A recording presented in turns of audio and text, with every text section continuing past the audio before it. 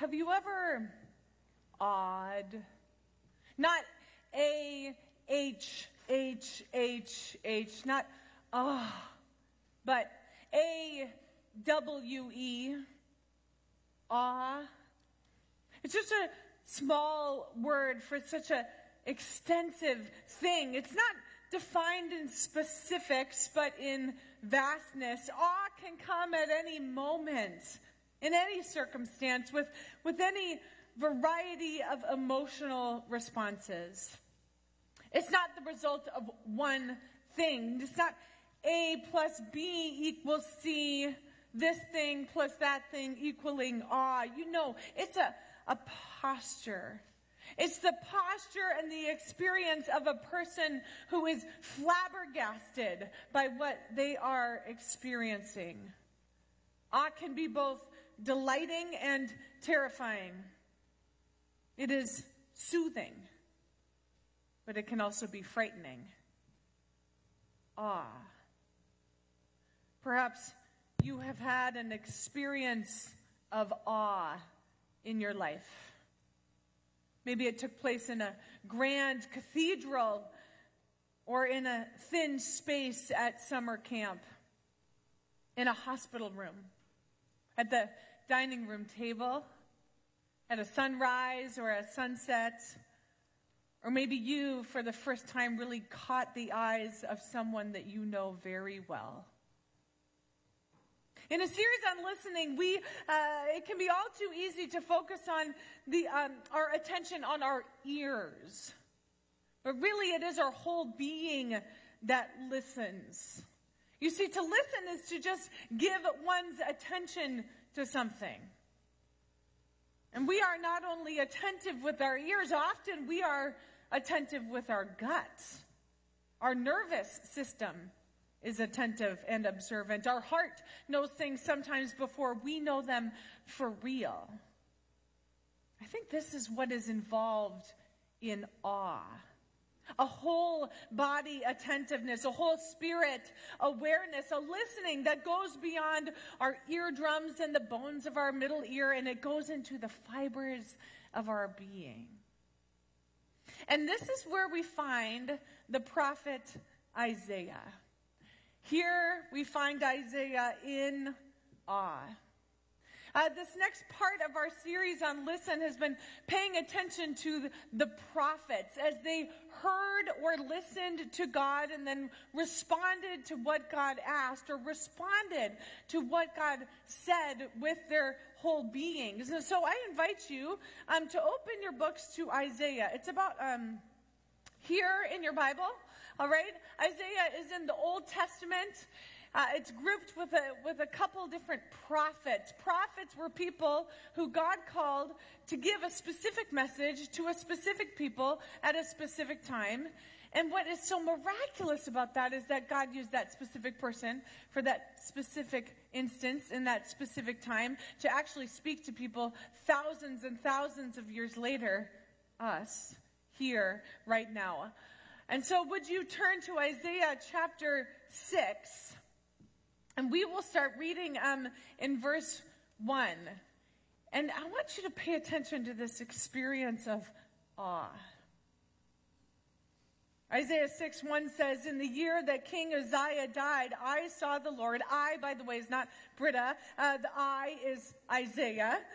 "I saw the Lord high and exalted, seated on a throne, and the train of his robe filled the temple. Above him were seraphim, each with 6 wings. With 2 wings they covered their faces, with 2 they covered their feet, and with 2 they were flying. And they were calling to one another, 'Holy, holy, holy is the Lord Almighty. The whole earth is full of his glory.' At the sound of their voices, the doorposts and the thresholds shook, and the temple was filled with smoke." This is a a holy moment. Of all the moments that are recorded in Scripture, this one is profound. It sticks. There are songs written about this one. There's lots of images painted and created about this one. This is a holy moment. But before we move on to anything that Isaiah might need to hear or that God might say, I want us to sit in this holy moment. In a series on listening, it's so easy to use just our ears, but I want us to use our bodies today. We have invited you to consider a practice of listening that you might participate in here, of course, but also at home or at work or in the car. I think you could do this. Yes, you could do this practice in the car. And that practice for this next month is called centering prayer. There are cards out there if you would like one. Centering prayer invites you to kind of settle in both to your body and to your soul and to your spirit, to listen to what God might say, not with your ears, but with your body. So I am going to lead us, before we ever move beyond this holy place, as explained in the book of Isaiah, I want us to center. And so, would you go to God with me in prayer?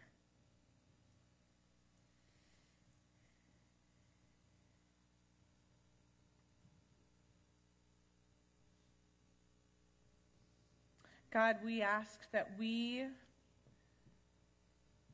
would remember an awe moment. Would you draw that to our attention?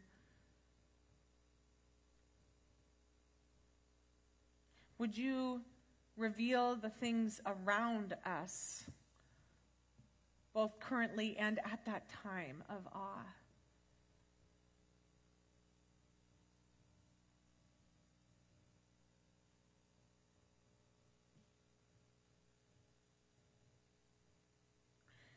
And now we settle on perhaps one thing.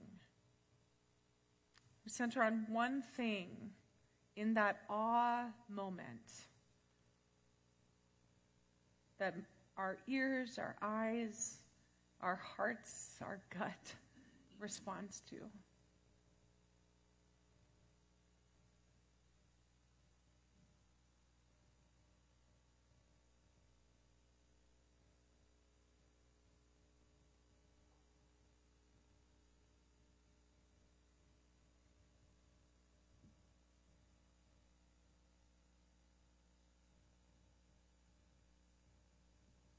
As you sit with that one thing, invite your breathing to slow down a bit.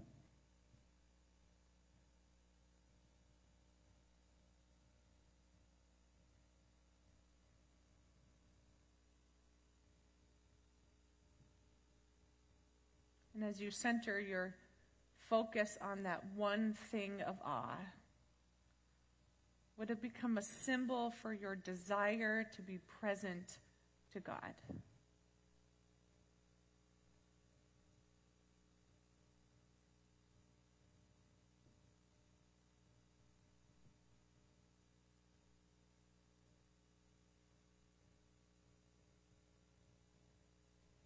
If you notice some things coming into your mind that don't have to do with that awe moment, you can welcome them, say thank you for them, and then invite them on their way.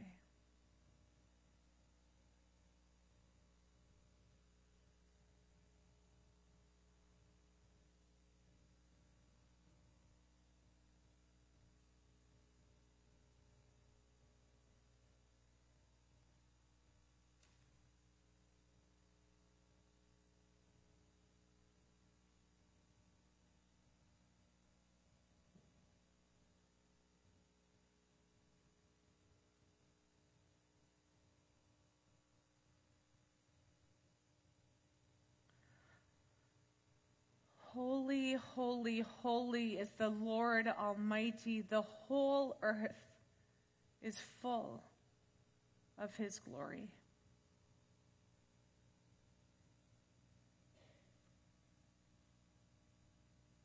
Amen.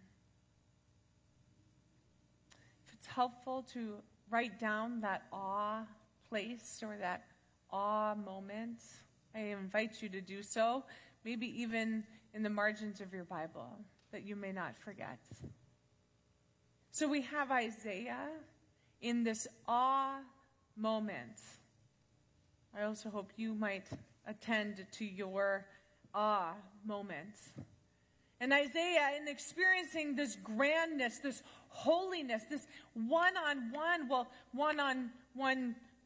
creature created experience, but also with these seraphim flying around this moment, something happens to Isaiah. If we pick up the reading again, this grand thing has occurred. And then in verse 5, Isaiah says this, "Woe to me!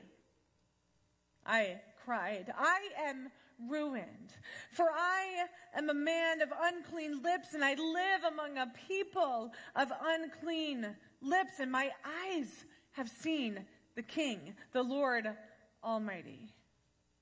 Then one of the seraphim flew to me with a live coal in his hand, which he had taken with tongs from an altar. When he touched my mouth, with it he touched my mouth and said, "See, this has touched your lips. Your guilt is taken away and your sin is atoned for." We'll pause there. Isaiah, in this grand moment of awe, is very aware of his humanity. He says, "I am a man of unclean lips. This is not worthy for all of this. Me as a human being is not worthy for all of this." And so, a live coal is taken from an altar and placed on his lips. Now we could imagine a metaphor, but I don't think that's what this is. This is a true burning of his lips. Have you burned a part of your body before? You know the excruciating pain of that. You know the time and the process of healing for that. You know the blistering soreness of that. Now remember, this took place on his mouth. It's a very sensitive part of the body. But this too is awe. It's awe. And then we have this moment of awe. We have this moment of pain. The pain has a purpose. We have this moment of pain. And then God begins speaking. Verse 8. "Then I heard a voice," this is Isaiah speaking, "and then I heard the voice of the Lord saying, 'Whom shall I send, and who will go for us?'" We are in this holy place, this place of awe, and here there are questions, not demands. Questions. I'm struck by the idea that God asks Isaiah questions. In a scene that depicts one of the most holy and grand and reverent depictions of God that we have recorded in Scripture, I would expect His Majesty to tell Isaiah what to do. That God would give a command in the midst of this awe-filled moment. That Isaiah would be completely coerced by his flabbergastedness, that he would comply. Who knows what would happen if he said no? More coals, more seraphim and holiness, or maybe it would be retribution, rejection, disappointment. But God does not make a demand. God does not even make a request. God does not make a request. God asks two questions. Whom shall I send, and who will go for us? Some people would say that these are rhetorical, that it's more for poetry's sake than anything else. That, of course, Isaiah would have to say yes because God knew that Isaiah would say yes. And so he asks the question to make it seem like Isaiah had a choice. But really, Isaiah had no choice at all. This is a cynical way to read the text. And there are gifts in cynicism. Maybe you write that down. If you walk away with the sermon with only that, that's just fine. There are gifts with cynicism, but what if that's not what's going on here? What if God is genuinely asking the question, what if God is entirely interested in Isaiah's response? What if God is actually interested in honoring a human's ability to make their own choices? There is something about God asking humans questions, particularly when we're talking about listening to God, which is what we're spending the whole fall talking about. We, and me, quickly assume and even act on our assumptions that listening to God means asking God questions and waiting for God's response. That I may need something from God, and so I will ask and I will wait and I will listen until that response comes to me or not, as Pastor Scott highlighted last week. But that's not exclusively a biblical model of God's interaction with humanity. It's not exclusively a biblical model for listening to God. You see, because God is constantly asking questions. In the Old Testament, God asks these questions. In Genesis 3, he asks, "Where are you? And what is this you have done?" In Genesis 16, he asks, "Where have you come from and where are you going?" In Genesis 32, he asks, "What is your name?" In Exodus 4, he asks, "What is that in your hand?" In 1 Kings 19, he asks, "What are you doing here?" In Job 38, he asks, "Where were you when I laid the earth's foundations?" In Jonah chapter 4, he says, "Do you have a reason to be angry?" In Ezekiel 37, he says, "Son of man, can these bones live?" And in Isaiah 6, he asks, "Whom shall I send?"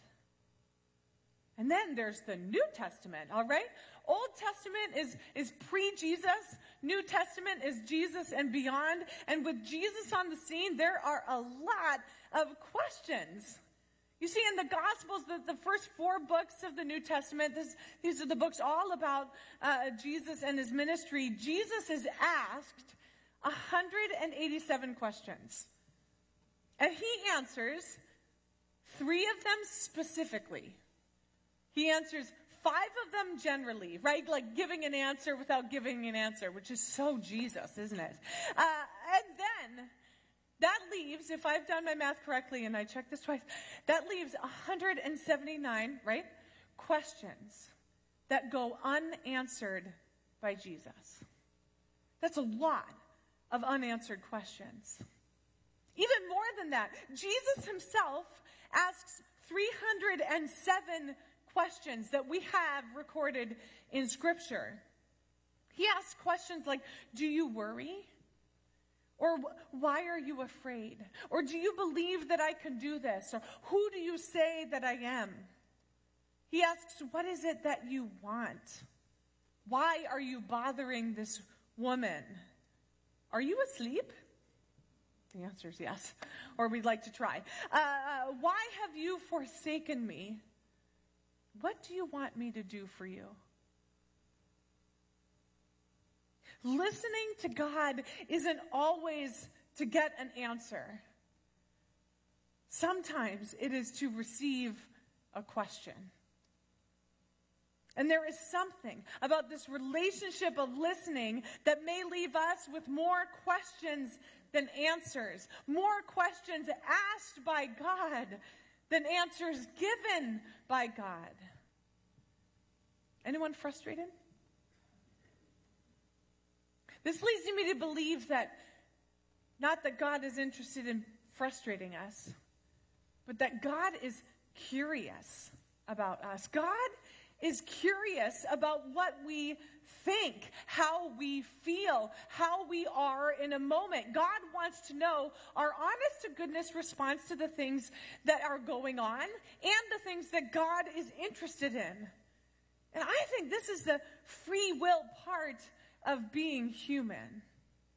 I like to say that along with the breath in our lungs, the first gift that the Creator gave to us was free will. the ability to choose. We are not puppets in the schemes of a controlling, domineering overlord. We are stewards of this gift called autonomy. And God is interested in what's going on in our brains and in our hearts and in our lives and in our choices. God is curious. And some might be asking, well, if God knows everything, doesn't he know what our response is going to be? Doesn't God know the choices we will make? Couldn't God make you make the choice that you are about to make? And my answer to that question is yes, and.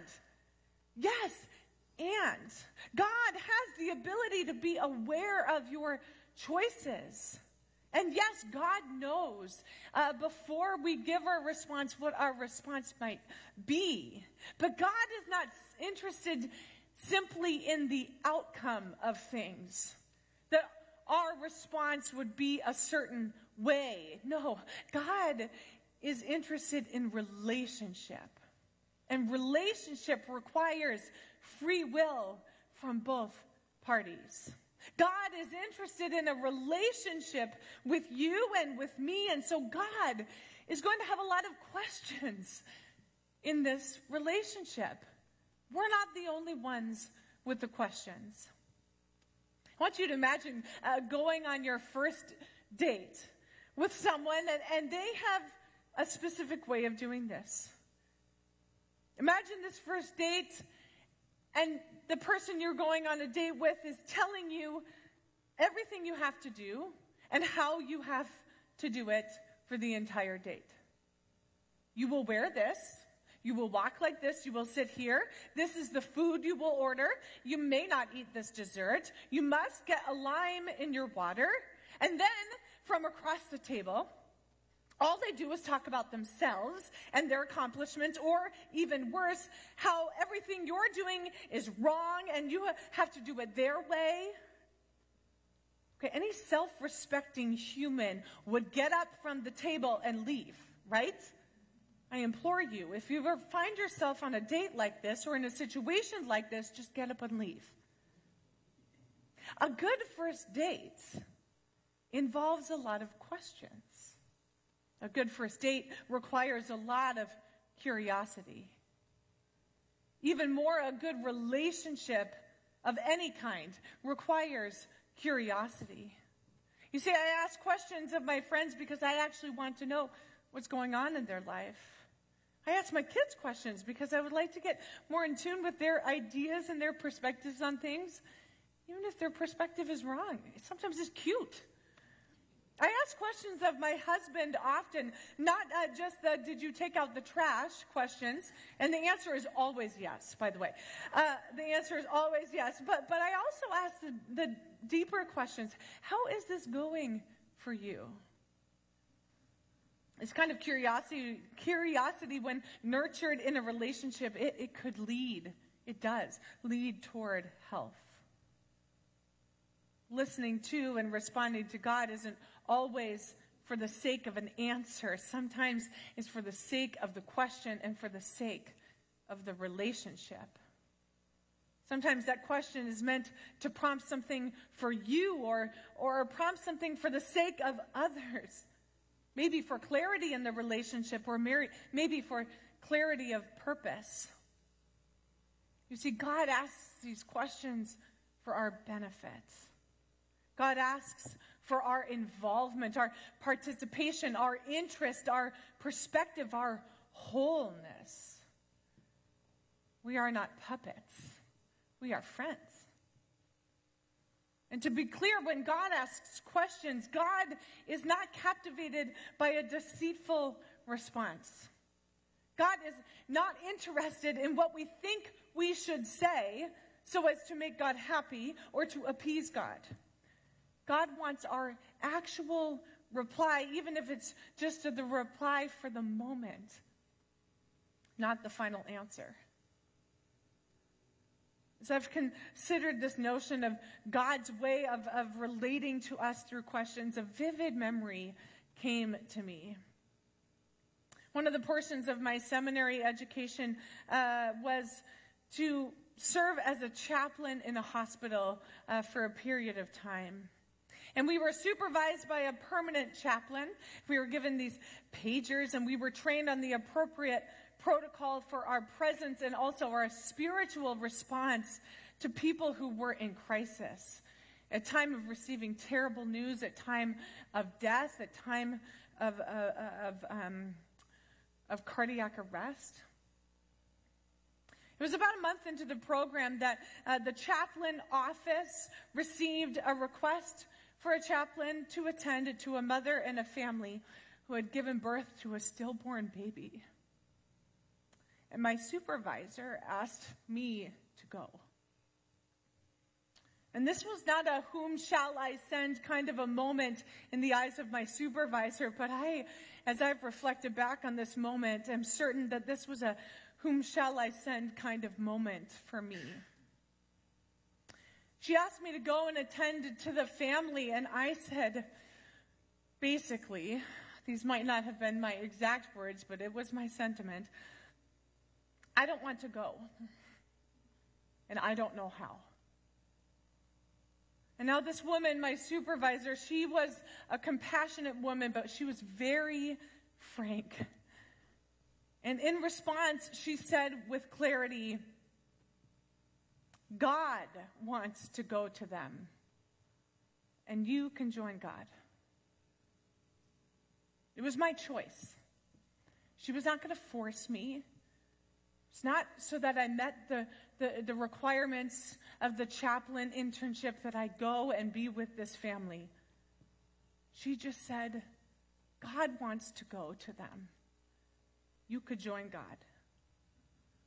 I went to meet with the family, and what happened is I met God.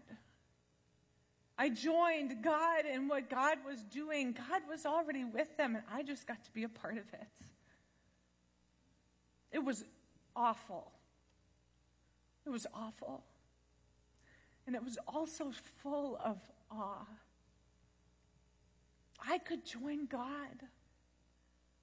Especially in the places and spaces of deep pain and loss and sorrow, and you better believe it, questions. I could join God. After an experience of awe and reverence, of Isaiah's repentance at the inadequacy of his being, and then his redemption by way of burning and pain, God asks Isaiah a question, and Isaiah's response is, "Here I am, send me." This is Isaiah 6:8, the second half of verse 8. God says, "Whom shall I send, and who will go for us?" And Isaiah says, "Here I am, send me." But let us not forget that Isaiah's response is coming through blistered lips. If you've ever experienced a burn, you know how utterly painful it is. But even that pain on his mouth, which would require him to move that painful part so that he could speak, even through the pain, Isaiah cannot help but respond to God's voice. And through that pain, Isaiah is very clear. He says, "I will join you, God. Here I am, send me." God then says to Isaiah, this is verses 9 through 13, I'll summarize them. He says, "Go and tell the people, be ever hearing but never understanding, be ever seeing but never perceiving. Make the heart of the people callous, make their ears dull and close their eyes." This sounds nothing like listening, does it? Otherwise, they might see with their eyes and hear with their ears and understand with their hearts and be turned and to be healed. And then this is Isaiah says, "For how long, Lord?" This is going to be painful. And the Lord answers, "Until the cities lie ruined and without inhabitant, until the houses are left deserted and the fields are ruined and ravaged, until the Lord has sent everyone far away and the land is utterly forsaken. And though a tenth remains in the land, it will again be laid to waste. It will again be laid to waste. God was clear with Isaiah. This is going to be painful. And the words that you are going to say through your blistered lips are not going to be always joyful. Are you listening to me, Isaiah? God was clear. And I imagine in Isaiah's being, he may have been feeling like, I don't want to. I don't know how to do this. But God was asking a question. Will you join me, no matter how painful it might be? Will you be sent by me? Will you go for us? I wonder for you, if you were to receive a question from God, if you were to listen to God and wonder about a question that God might have for you, what would that question be? Where are you? Where have you come from and where are you going? Where were you when I laid the earth's foundations? Do you have a reason to be angry? Do you worry? Do you believe that I can do this? Who do you say that I am? What do you want me to do for you? I've been wondering this question all week long. And I had it even written into the sermon. Tell the congregation the question God gave you. It's very much silliness now. I've yet to come to clarity with the question that God might be asking me specifically right now in this time, in this place. But I am listening. I'm listening. And I want you to keep me accountable in my listening. Hey, has God asked you a question yet? I welcome those questions. What question would God ask you today? Or tomorrow if it doesn't come today? Or 5 years from now if it doesn't come tomorrow? What question is God asking you? Or what questions is God asking you? In Isaiah 6, God asks, whom shall I send? Will you join me? I want you to consider your response to that. And don't respond quickly, but respond faithfully and honestly. Let's join God at the table. Would you pray with me?